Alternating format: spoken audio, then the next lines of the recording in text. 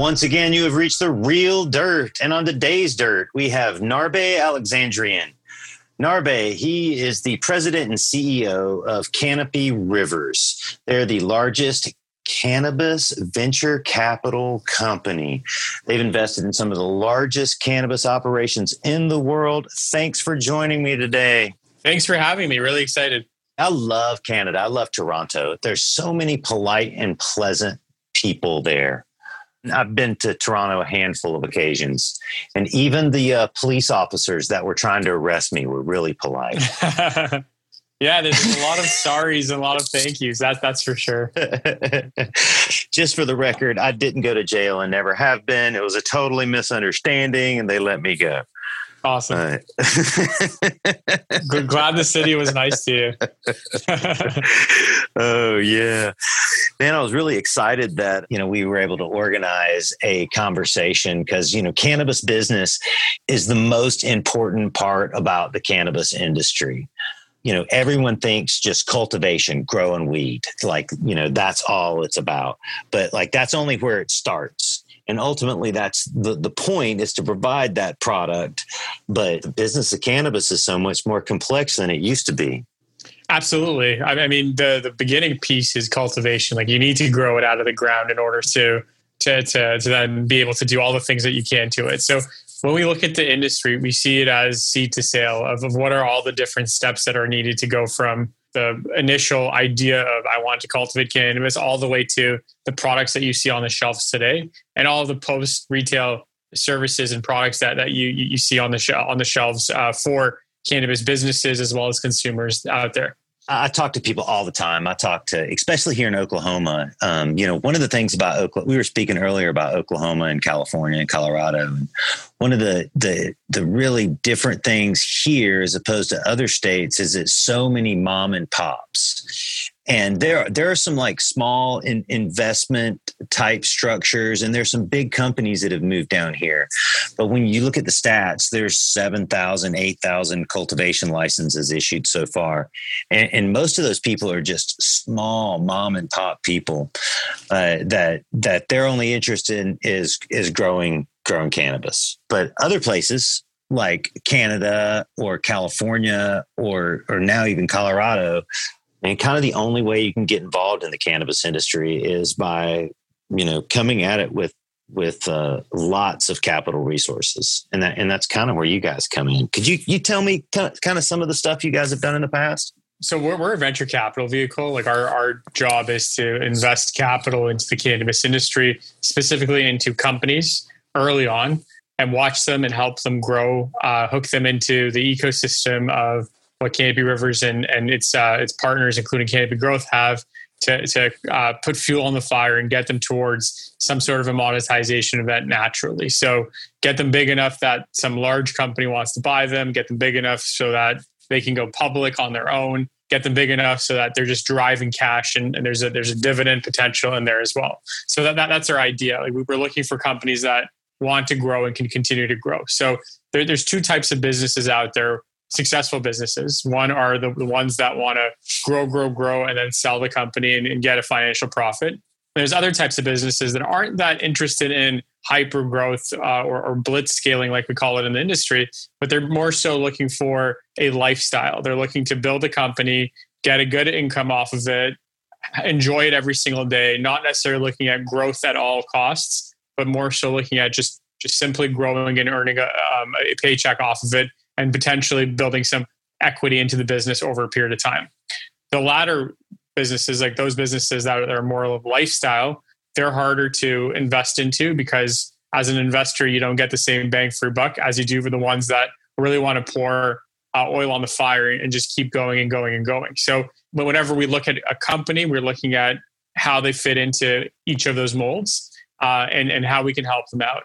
We don't ever say no to a single call or an email or anything of that sort. We want to talk to every single person we can, every single entrepreneur we can. We've had we're very grateful to have had the opportunity to have seen over 2,200 deals come in. So 2,200 companies, over 2,200 companies have pitched us to date, telling us what they do, how they fit into the ecosystem, why they're so different from each other. And through that process, we've met over 4,000 entrepreneurs or founders or founding teams that have a specific thesis about where this industry is going. So having that many conversations, and we do a great job of codifying that information, those discussions, in order for us to really understand how things are playing out, gives us a lot of domain expertise in terms of where we think this industry is headed. So love to talk more about that as well, and get a bit more deeper into where things are going. Man, one of the things you just said that struck me, if you've talked to 4,000 people who had the confidence enough and the desire and to seek investment in order to grow their cannabis business. That just seems like an incredible position to be, like, just to be able to like talk to so many people in almost the exact same position, even if they were doing, different things, from extraction to, business development. Is there something about, I'm really intrigued about the people you've talked to. Is there something about them that is all similar, or that's surprising? Yeah. I mean, I'd say that they all have a passion for cannabis, or they have a passion for money. I say that those are probably the two different pieces that you do see. The best businesses are the ones that are just hyper focused on solving a problem.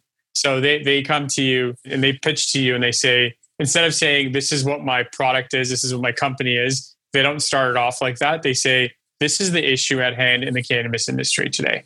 If we're looking at a certain state, call it Colorado, they would say, there's too many small cultivators out there. There's too many small retail stores out there. And to get these cultivators to talk to these retail stores means that there's a lot of phone calls and emails flying around everywhere, trying to get product on the shelf and trying to get distribution. And there's no broker to go through. There's no channel to go through. It's very hard to do that. So that's the problem at hand. Now our company, our product, is to create a marketplace where cultivators can talk to stores and get their product listed on there without having any friction, without having any human interaction. And they can send samples and they can send mass shipments. So like a wholesale business to business platform. Those are the types of companies that I'm more intrigued with, because they're actually trying to solve a problem that's out there instead of trying to create what everyone else is creating. That's kind of like the best case scenario of when you hear a pitch. And then there's the two other sides of it. You see the one side where people are so invested into making money in this industry that they don't consume cannabis. They don't understand the consumer of cannabis. They don't understand the intrigue of it. So they build product that nobody really wants to buy because they just don't get it. And they don't make money off of it either. And then there's another set of companies and entrepreneurs that are very passionate about cannabis, but aren't as willing to do the homework to understand how to build a business around it. So they take bad advice. They don't really think through their decisions, and they get into deals where they can't get out of, and then it becomes much harder for them to operate and much harder for them to grow. My background has been in technology. I spent close to a decade in the tech industry, and when I see the cannabis industry, there's just so much sophistication that's still needed. We're so early in the game that it's pretty intriguing to see where we are, and it's pretty exciting to know that we're all trying to help this industry grow and mature to what it will become in the future. You really did identify my customer for sure. The passion and the get rich quick person. Those are the people that we commonly come into contact with. Their technique, or they love the plant, or they have a healing story about it. They say something like, oh man, me and my best friend from Google and Microsoft, we all got together. We had an exit on something, and we brought these other team of people in, and we're going to build this big thing. We're going to exit it out in 3 years and be billionaires. And some of them do it. Right. Absolutely. And I think they missed the mark on that at the most part. We might see a few of them that actually do succeed, and I call those the lucky ones. But for the most part, it's very hard to do so. So as an investor, like, one of the things that we're so focused on is, can we work with this company, with this individual for a very long time? Because you might see the stories about the Instagrams or like the Canopy growths that just go from a nothing to a huge company in a short period of time. But those are Cinderella stories in the grand scheme of things, because for most entrepreneurs, it is a huge grind to get to from the beginning towards building an empire or a huge business. And that period of time takes a long time. I like to use the anecdote of a U.S. marriage. And a U.S. marriage on average is about 10 and a half years. Similarly, the period of time between founding and exit of a company on average is about 9.6 years. So it's 9.6 versus 10.4 years. When you make an investment into a company, you're basically getting married to the company, the entrepreneur. You need to understand how to work with them. You need to understand what strengths they have, what weaknesses they have, where do they want to really focus in on. And you have to really see it as a 10-year relationship that you're building off of. And if you can't do that, then you shouldn't put the money in. And even if it means that you're missing out on a Facebook type opportunity where you can make 100 times your money, you just don't want that risk of working with someone you just don't understand and who doesn't understand you. Yeah, bad partner relationships, or if you get into the wrong one of those, it can just be a nightmare. Absolutely. Partnerships are often made to break up. I'm glad you really brought that point up. You know, I talk about this with my other partners. Whenever we start a new business, there's always, an understood exit plan for everyone involved. And if anyone wants to pull the parachute cord, they can. But it's really important that you do that for people and be very clear at the very beginning.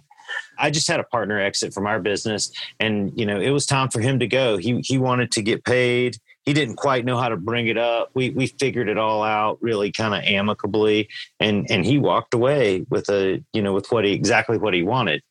We didn't quite figure it out at the beginning of the business because we didn't know any better, But that relationship lasted about 10 years. Right. That's a really interesting point you bring up. I'm going to use that point anytime I bring up this anecdote again. When you start out a business, you got these ideas and, of course, you're younger than when you exit it, unless it just happens in months. You have these long periods of time between changing your idea of what that business started out to be, to realizing what the business is really good at and focusing on that and turning it into something successful. And I've seen few people that started out with the idea that they maintain 10 years later. Yeah, absolutely. And things change a lot. People's personal lives change, their professional lives change. They want to move. They want to build a family. They don't want to spend as much time. So when you're starting off a business, it's really important to think about structuring it so that all partners within the company have a way in and have a way out. So I've always believed that on day one, you shouldn't be splitting the pie between all of the partners and saying, you own 25%, I own 30%, so-and-so owns 40%. You shouldn't be doing that on day one. Instead, you should be thinking about where you want to end up and putting everyone on a vesting schedule so that over a period of time, people have to work for that equity.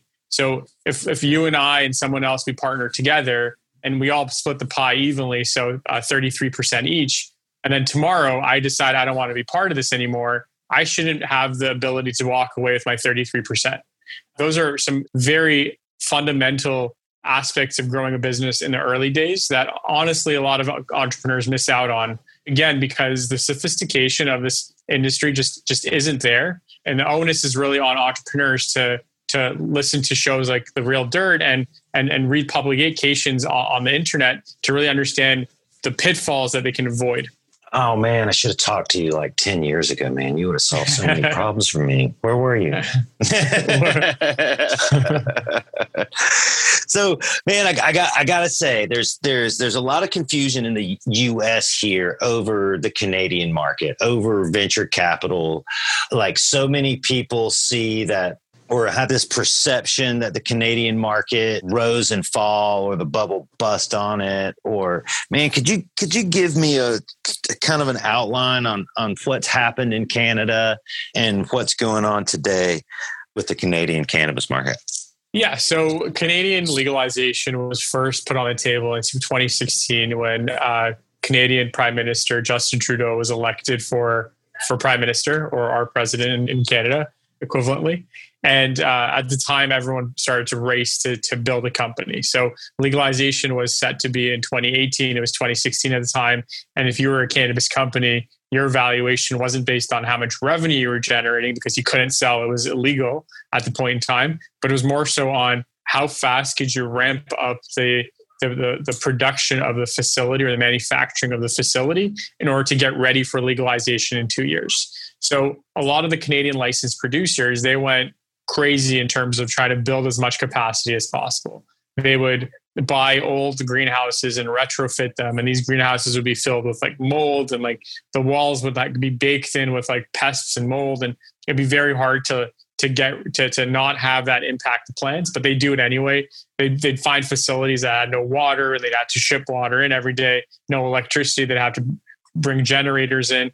But it was by all means, let me pick up the most square footage of cultivation space that I can within the country prior to legalization taking place.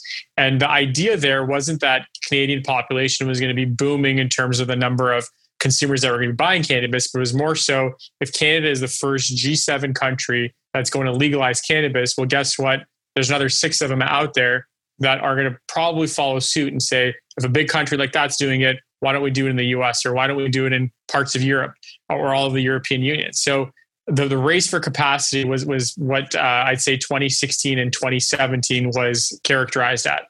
2018 rolled around, legalization hit, and suddenly you found out that pardon me, that race is really what fueled all the speculation.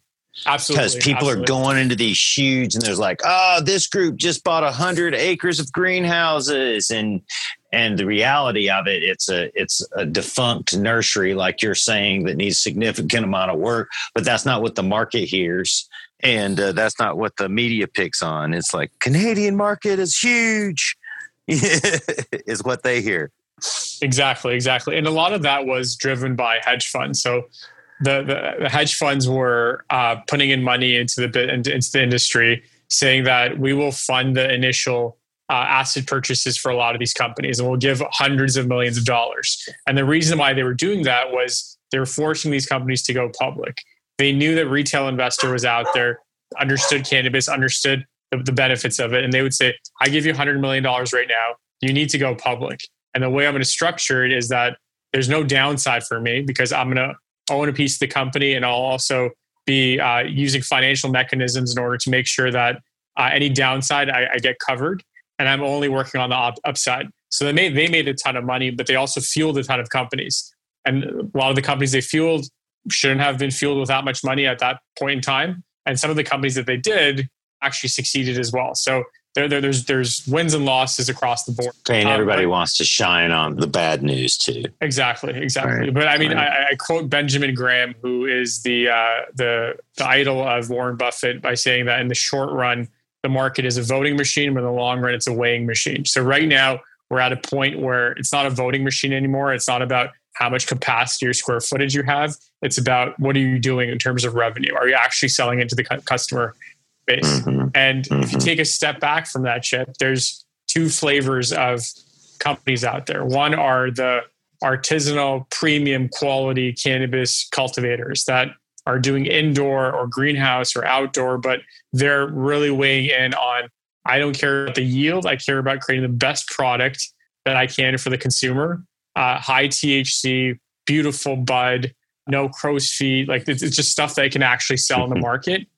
And that's what I'm going to be working on. And there's another set of companies that are saying, I want to be the lowest cost provider. I want to be the person who brings in the curious customer with a $3 joint or a $4 joint, because I have the ability to cultivate at a low cost. I might not be getting the high 20% in THC. I might be getting 20% or 18% or 23%. And it might not be the best cannabis you've ever consumed in your life, but it's going to be what gets you into the market, and it's going to be what gets you into the more premium product afterwards. Anybody that doesn't fit either of those 2 bills is stuck in the middle. And that middle is where you're selling product that isn't of high quality or isn't at the right price, and you're just not going anywhere. So right now, there's a lot of companies stuck in that middle category, and they just can't break out of it because their infrastructure is old, and you can't create quality cannabis, and it's old, so you can't be the low cost provider because you're paying more than your competitors are in order to make sure that it's free of pests and molds and heavy metals, etc. Worldwide, it doesn't matter how much you put into that kilo or pound of cannabis. It really is how much someone's willing to pay for it. Absolutely. I hear people say it all the time. It's like, oh, I'm organic. I have living soil. Like, we put all this effort into it. This is biodynamic. I, have a solar powered greenhouse. We made all this stuff by hand. And I really appreciate all of that. But it has absolutely nothing to do with the commercial value of cannabis. Absolutely. And that's driven by other factors. Every state seems to be different. I'm learning more and more. But, here in Oklahoma, variety is definitely important, more so than any other state. It's a new state to cannabis, so people are really open to the different flavors and the different names. There is a smaller segment of society that will really pay for the higher end cannabis. Most people want inexpensive but good cannabis. They came from a $40 an ounce Mexican import ounce. $100 is $200, $300 is significantly more than you're used to paying. So I see exactly what you mean, is here specifically. It's very little at the top and then all the rest of it at the bottom. Exactly. And if you're stuck in the middle, then who's going to be looking at you, right? You're not one of the cheapest. You're not one of the best. And then what are you? Mediocre? Who wants to buy mediocre cannabis, right? So no one ever said that. If I had my choice, I'd just buy some mediocre cannabis. Exactly. And then you have other companies as well that are just so focused on trying to teach customers about everything else outside of THC. So you understand that when you look at a cannabis bud, it's more than just THC. It's about the entourage effect and the terpene profile and how it looks and the moisture content of it. There's just so many different attributes of it. However, you can't expect the customer to, on day one, to know all of that information. You can't even expect them to know that on year 5 of this industry. When we go and buy a bottle of wine, for the most part, the majority of customers don't actually know what they're buying. They don't know what the difference between a Cabernet and a Merlot and a Malbec is. Same thing on the cannabis side. You can't expect for the customer to know this. So if the customer is saying that our focus is on THC content, then that's what you should be focused on. To think that you can educate the customer is a foolish concept in the short term. Like there's so much going on in people's lives. Like, why would they sit down and try to understand how to buy a bottle of wine as well as how to buy a pre-roll of cannabis? It's something that we really strive here, though, and we've done it everywhere too, Colorado and here is customer education. And you said it, is that it's not something that's immediate. For instance, when the early days of pesticide use started to come up in our store in Colorado, it was one of the states where you could buy any pesticide off the shelf.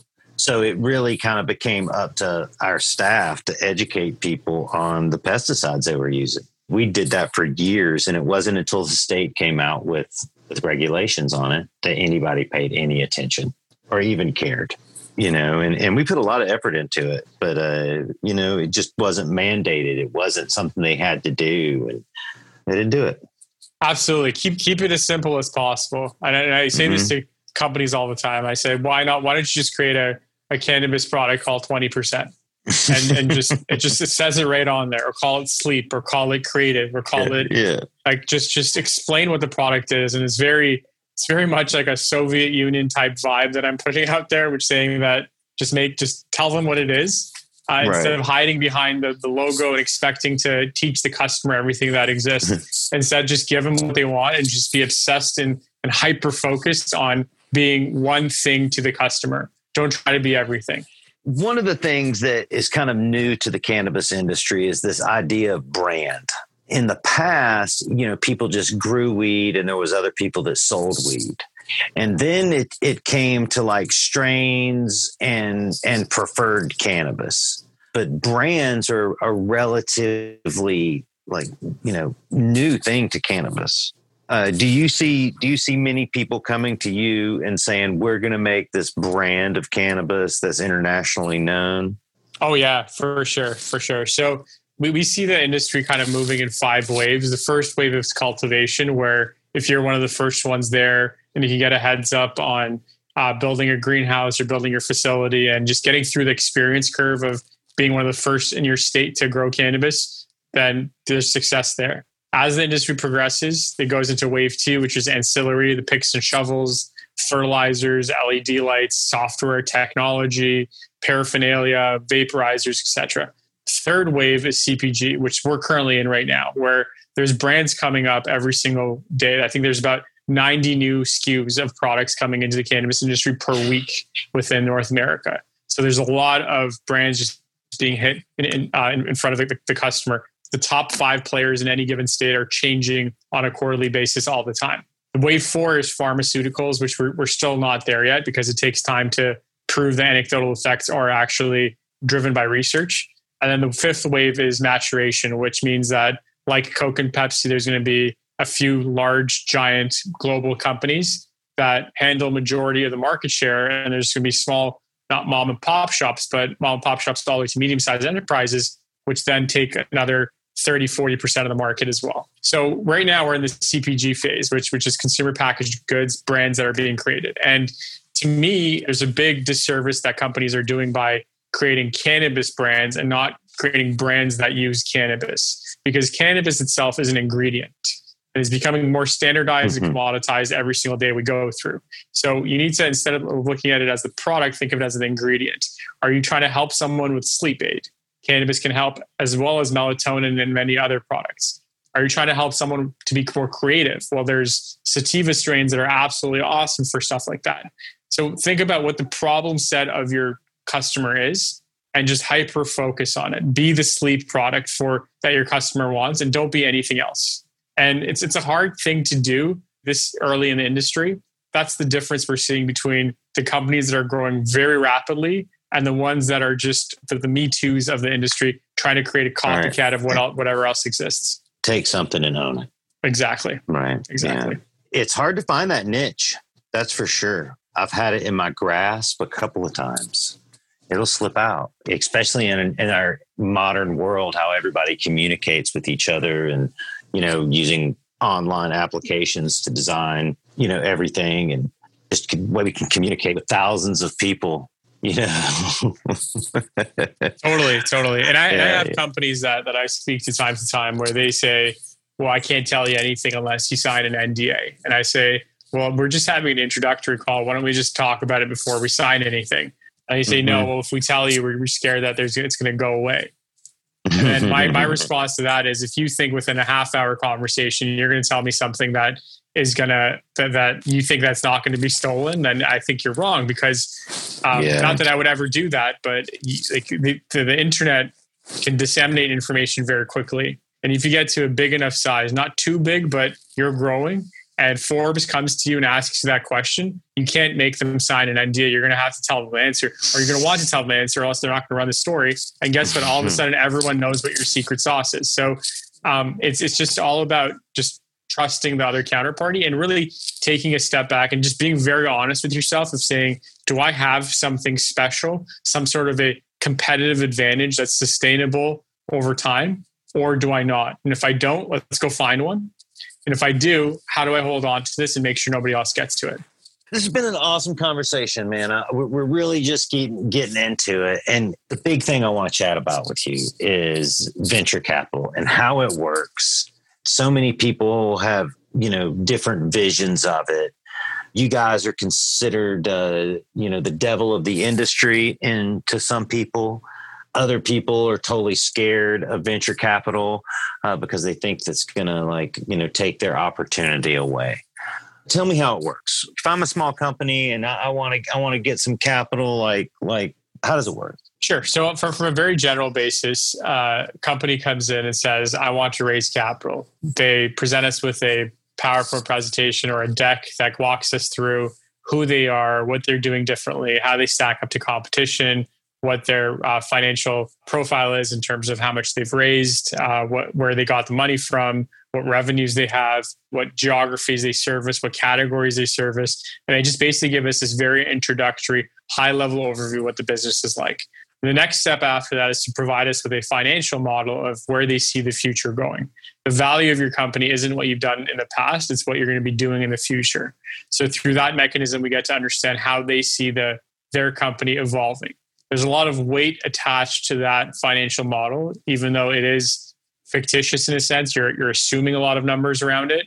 But we want to understand, where the entrepreneur sees the business going. So do they see the business becoming 5 times as large in 5 years, or do they see it being the same value or the same size for the next 5 years? And those have different motives attached to them, and they have different mechanisms of investment attached to them as well. And then once we've done those 2 conversations about the deck and the model, the next thing we do is we create a data request. And we say, this is the information we need to really understand and take a deep dive into the company. And once we've done all of that, as the investor, we proceed with the term sheet that says, this is what the deal is that I want to do. This is how much money I'm going to put in. This is what I'm going to get back. I might get a board seat. I'll tell you if I am. What happens if the company doesn't succeed? What do I get for that? Or what do I not get for that? And you walk through all of the high level terms. The next step after that is an important one for the entrepreneur. And for everyone listening to this show, you need to have a good lawyer in hand, because you need someone. Oh, wait that a second. can walk Say through. that one again, please. You need to have a good lawyer, because you need someone to walk you through the legal jargon involved in getting to a deal with an investor. Because there's some investors out there, and I'm not going to name names or anything like that, that ask for a lot. They want to have all the upside in the business, but want to mitigate the downside of the business. And that doesn't drive. You shouldn't be doing that. Again, like they're not thinking of a 10-year partnership. They're thinking about themselves in that situation.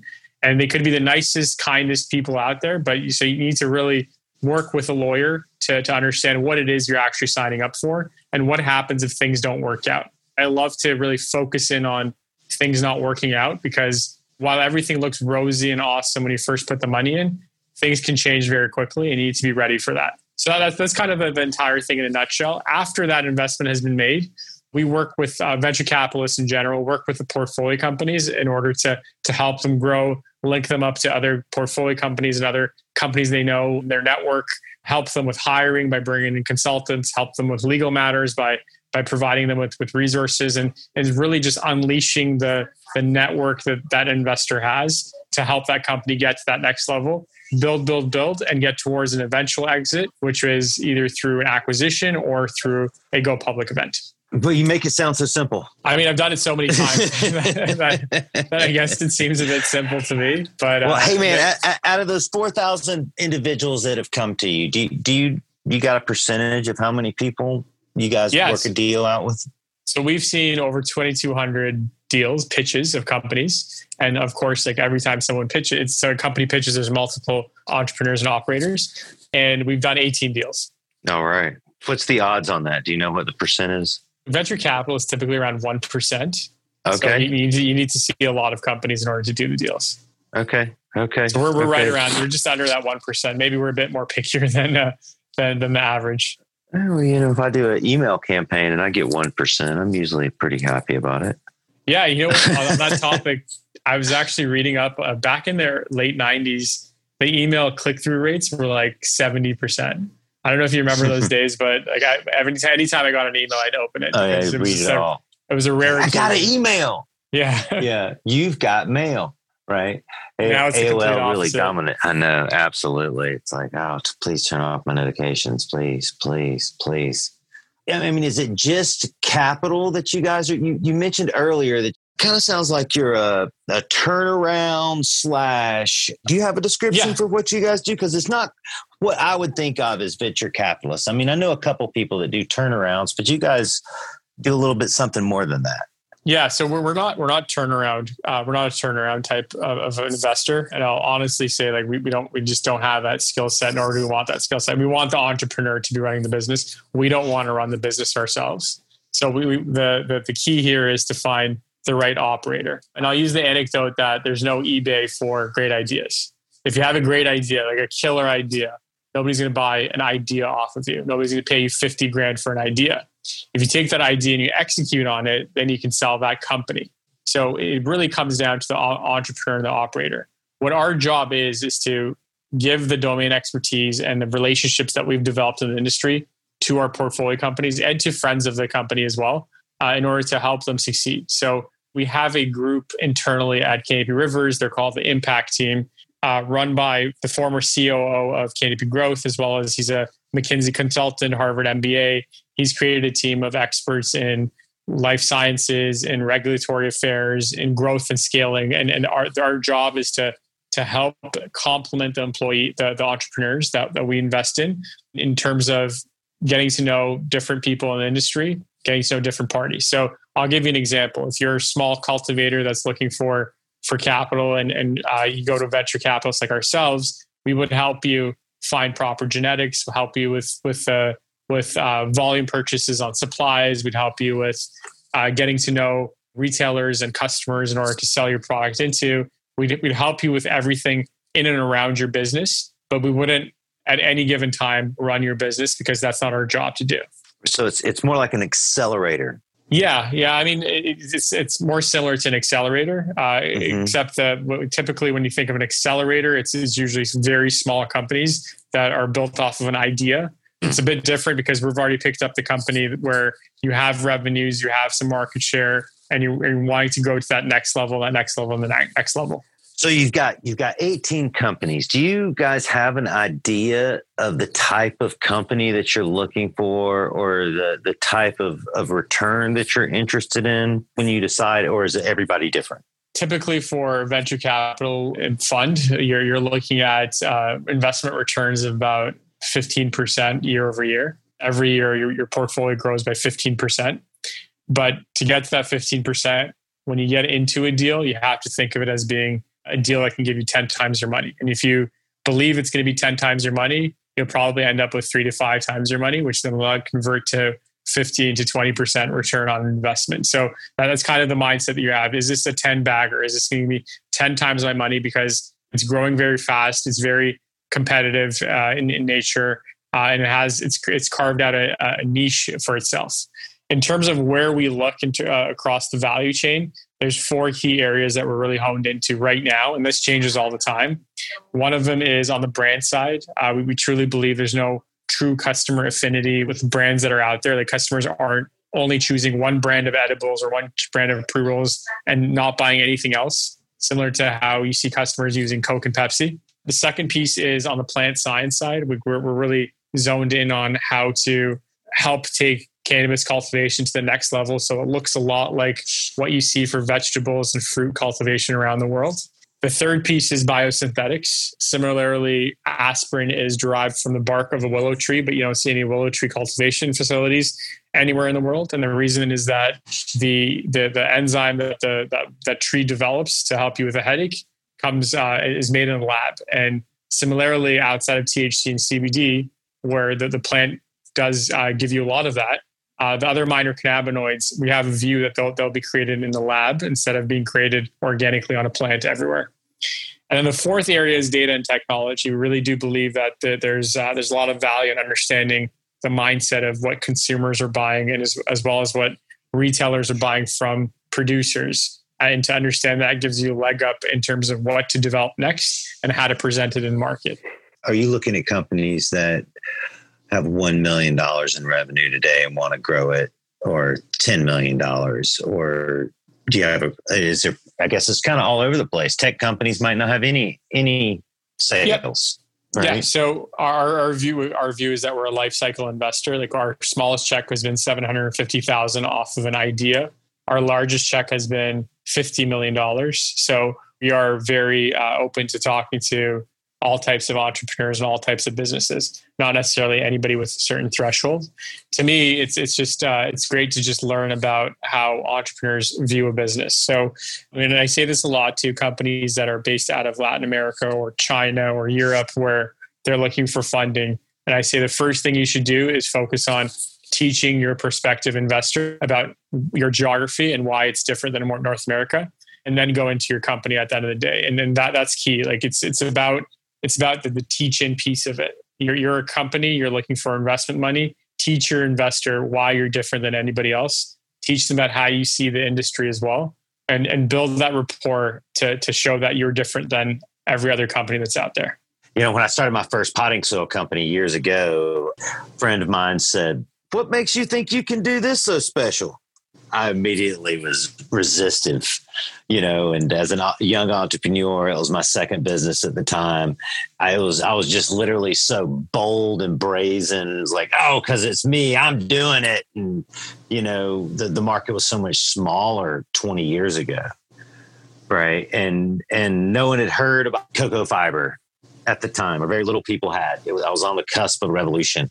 But to start a business now, it seems so difficult to me for young entrepreneurs to be able to come into a marketplace and just immediately be able to compete with people in the cannabis industry specifically that have been doing it a long time, or just have so many resources, behind them. I mean, man, I started my first potting soil company with literally like $3,000.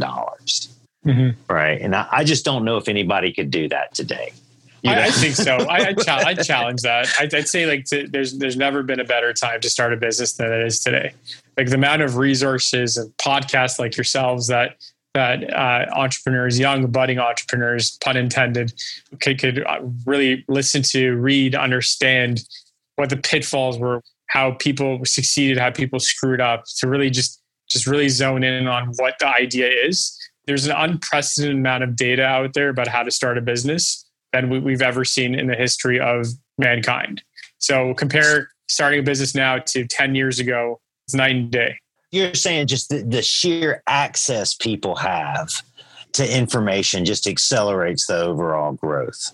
And your chance for exposure to any market in the world is readily available at the stroke of your fingers, honestly. Right?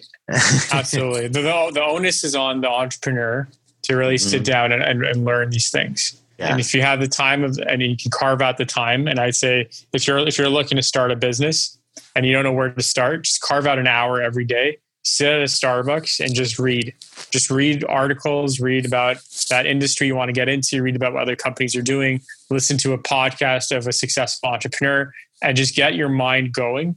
And it is a snowball effect at the end of the day. And I'm sure you can attest to that as well, that every small move you make somehow turns into a very tangibly big deal later on. Yeah. And you can't predict that. You can't, and it gets a bit daunting when you think of the successful people and you say, how do I get there? You just have to show up every day and put in your work. Yeah, no, man. Plants grow, man. You put a seed in the ground, you give it every single thing it wants, it gets huge and big. Sometimes you can't water it so much or feed it so much, it's that much smaller.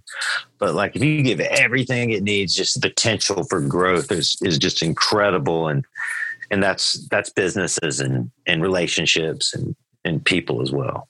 Absolutely. We've changed my mind. Okay. I now think that it was harder when I started my business. And now I realize it was. Right. I was literally getting phone calls from Sri Lanka at 4 a.m. I love that. I love that. I love hearing the grind. Broken English. I love hearing the grind.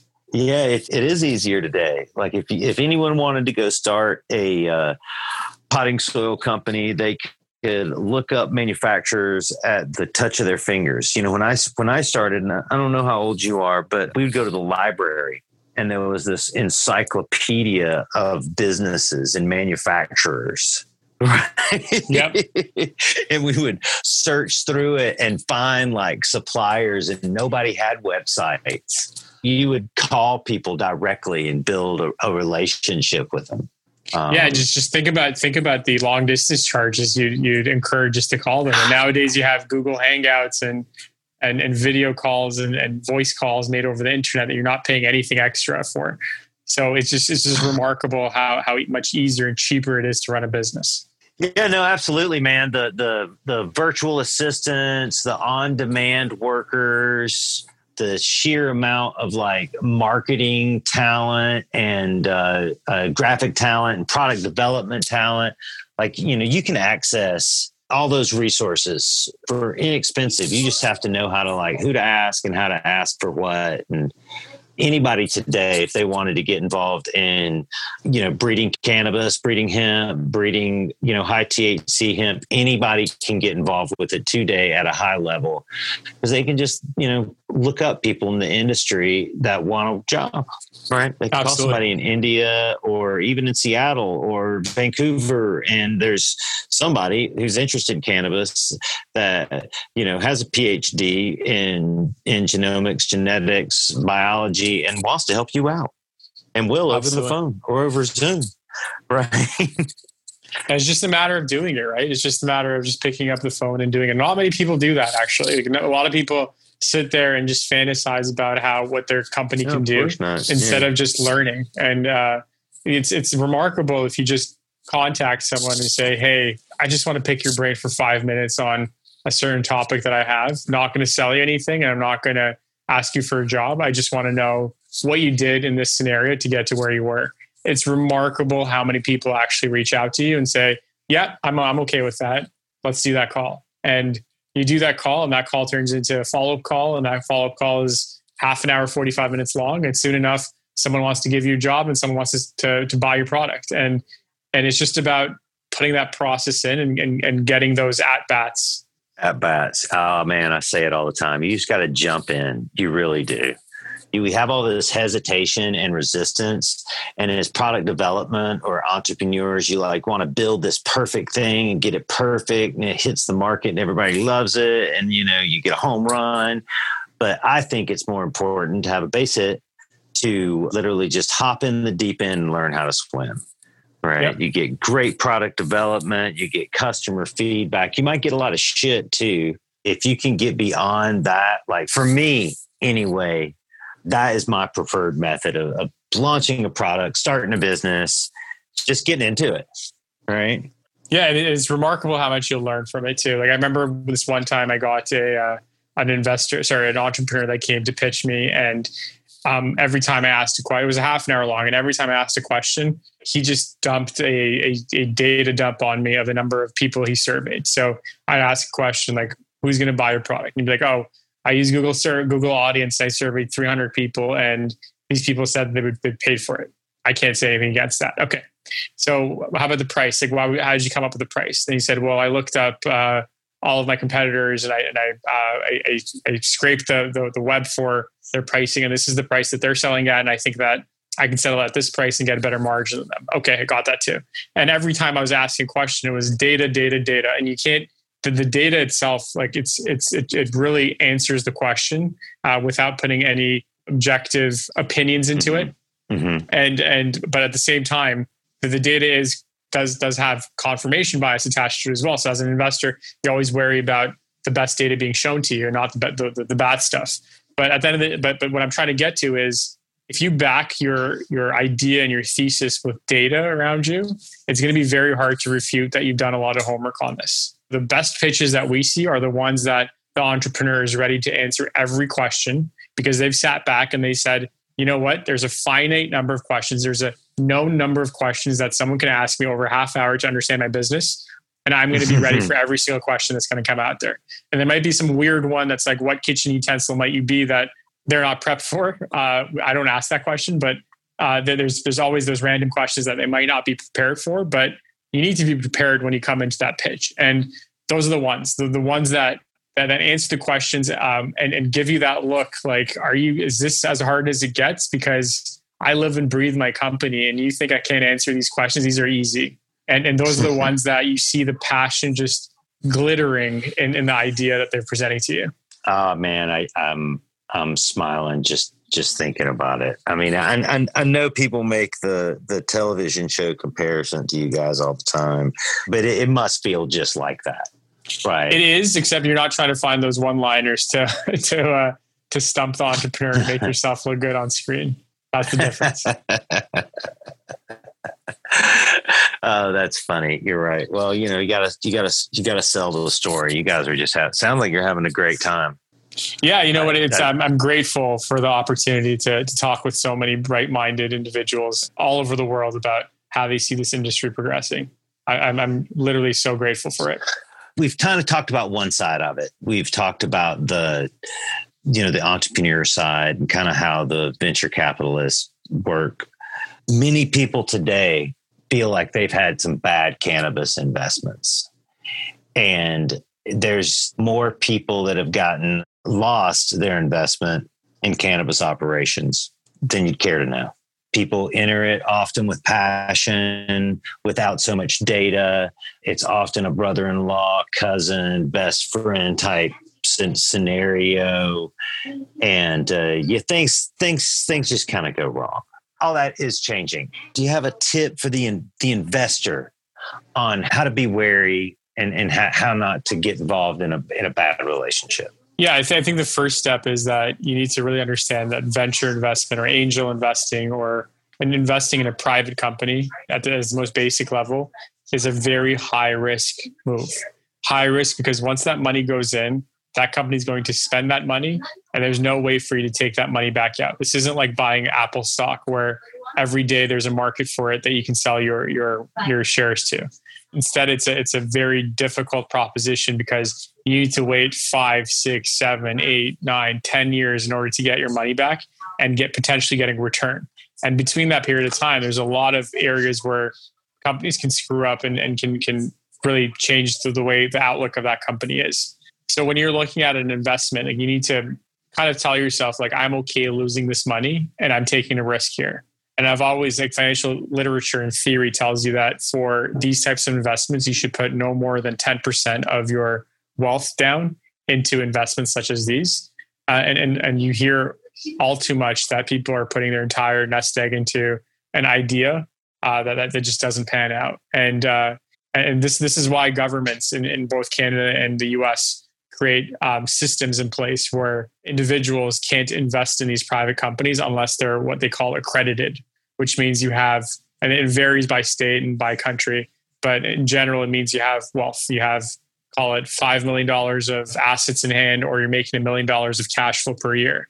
And the government then allows you to invest in these private companies. And there's a lot of times where companies that take investments from individuals don't do that work to make sure that those investors understand the risks that they're going into, and it turns into a bad place. When we look at the cannabis industry itself, it's a bit different. You're seeing different data coming from Main Street versus Wall Street. So when you're looking at the capital markets and stocks right now, they're much lower than they were a couple of years ago. But when you look at what's selling in each of the states, you're seeing monumental growth rates, like 10, 15, 20, 50% within a few months. So you're seeing the industry grow very fast, but you're seeing companies getting smaller and smaller in terms of valuation. And that's just generally the nature of the stage that we're in the cannabis industry, where the ones that are going to win are going to win. The ones that are going to go bankrupt are going to go bankrupt. And because of you don't know which ones are which at this point in time. And because it's so early, everyone just kind of takes a hit until those winners are figured out. Business is so much like gambling. Serial entrepreneurs, we're gamblers at heart, but you throw in some cannabis business in it, and wow, it sure can make it exciting. That's for sure. Absolutely. But almost sounds like a good country song or Jerry Garcia song. Yeah, the returns aren't as good as gambling either, though. You can't double your money by betting on red or black. Yeah, well, that's just that's a fantasy. Yeah, well, I get it. Man, it's been great talking to you today. Cannabis business, like I said, is the most important part to the cannabis industry.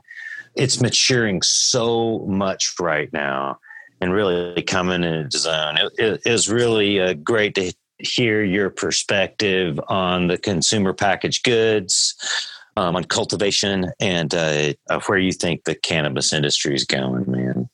I really appreciate you joining me today. If people want to get in touch with you, what's the best way for them to do that?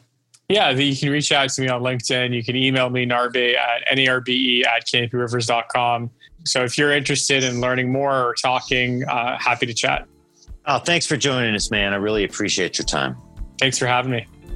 This has been another episode of The Real Dirt, and that was Narbe Alexandrian with Canopy Rivers. Man, it was really great speaking to them about capital investment into cannabis. The only way we can grow is sometimes we get a little help from our friends or help from others. And don't let quote unquote big business keep you down or think that you can't survive in the cannabis industry. I'm listening to this conversation. We talked heavily about how people with just an idea can get one started. So if you've got an idea, man, take that first step and just try it. If you're thinking about growing cannabis, if you're thinking about getting into the cannabis business, man, just hop into it. Just try it, right? Don't let money stop you. Don't let time stop you. Definitely don't let your friends shit talking stop you. Just try, man. And when you get slapped down, stand up. When it's not working, examine what you're doing and be determined to make it work. If you have the desire, you can stick it out long enough. If you can keep your eyes open and make sure that you're making the right economic decisions, man, chances are you're going to do just fine. So thanks again for listening to this episode of The Real Dirt. This has been fun and exciting for me. Please, if you're interested in other episodes like this, check us out on iTunes, The Real Dirt Podcast. You can also download other episodes at therealdirt.com. Please check out cultivatecolorado.com. We can supply you with all of your propagation and equipment needs. Thanks again. This has been The Real Dirt.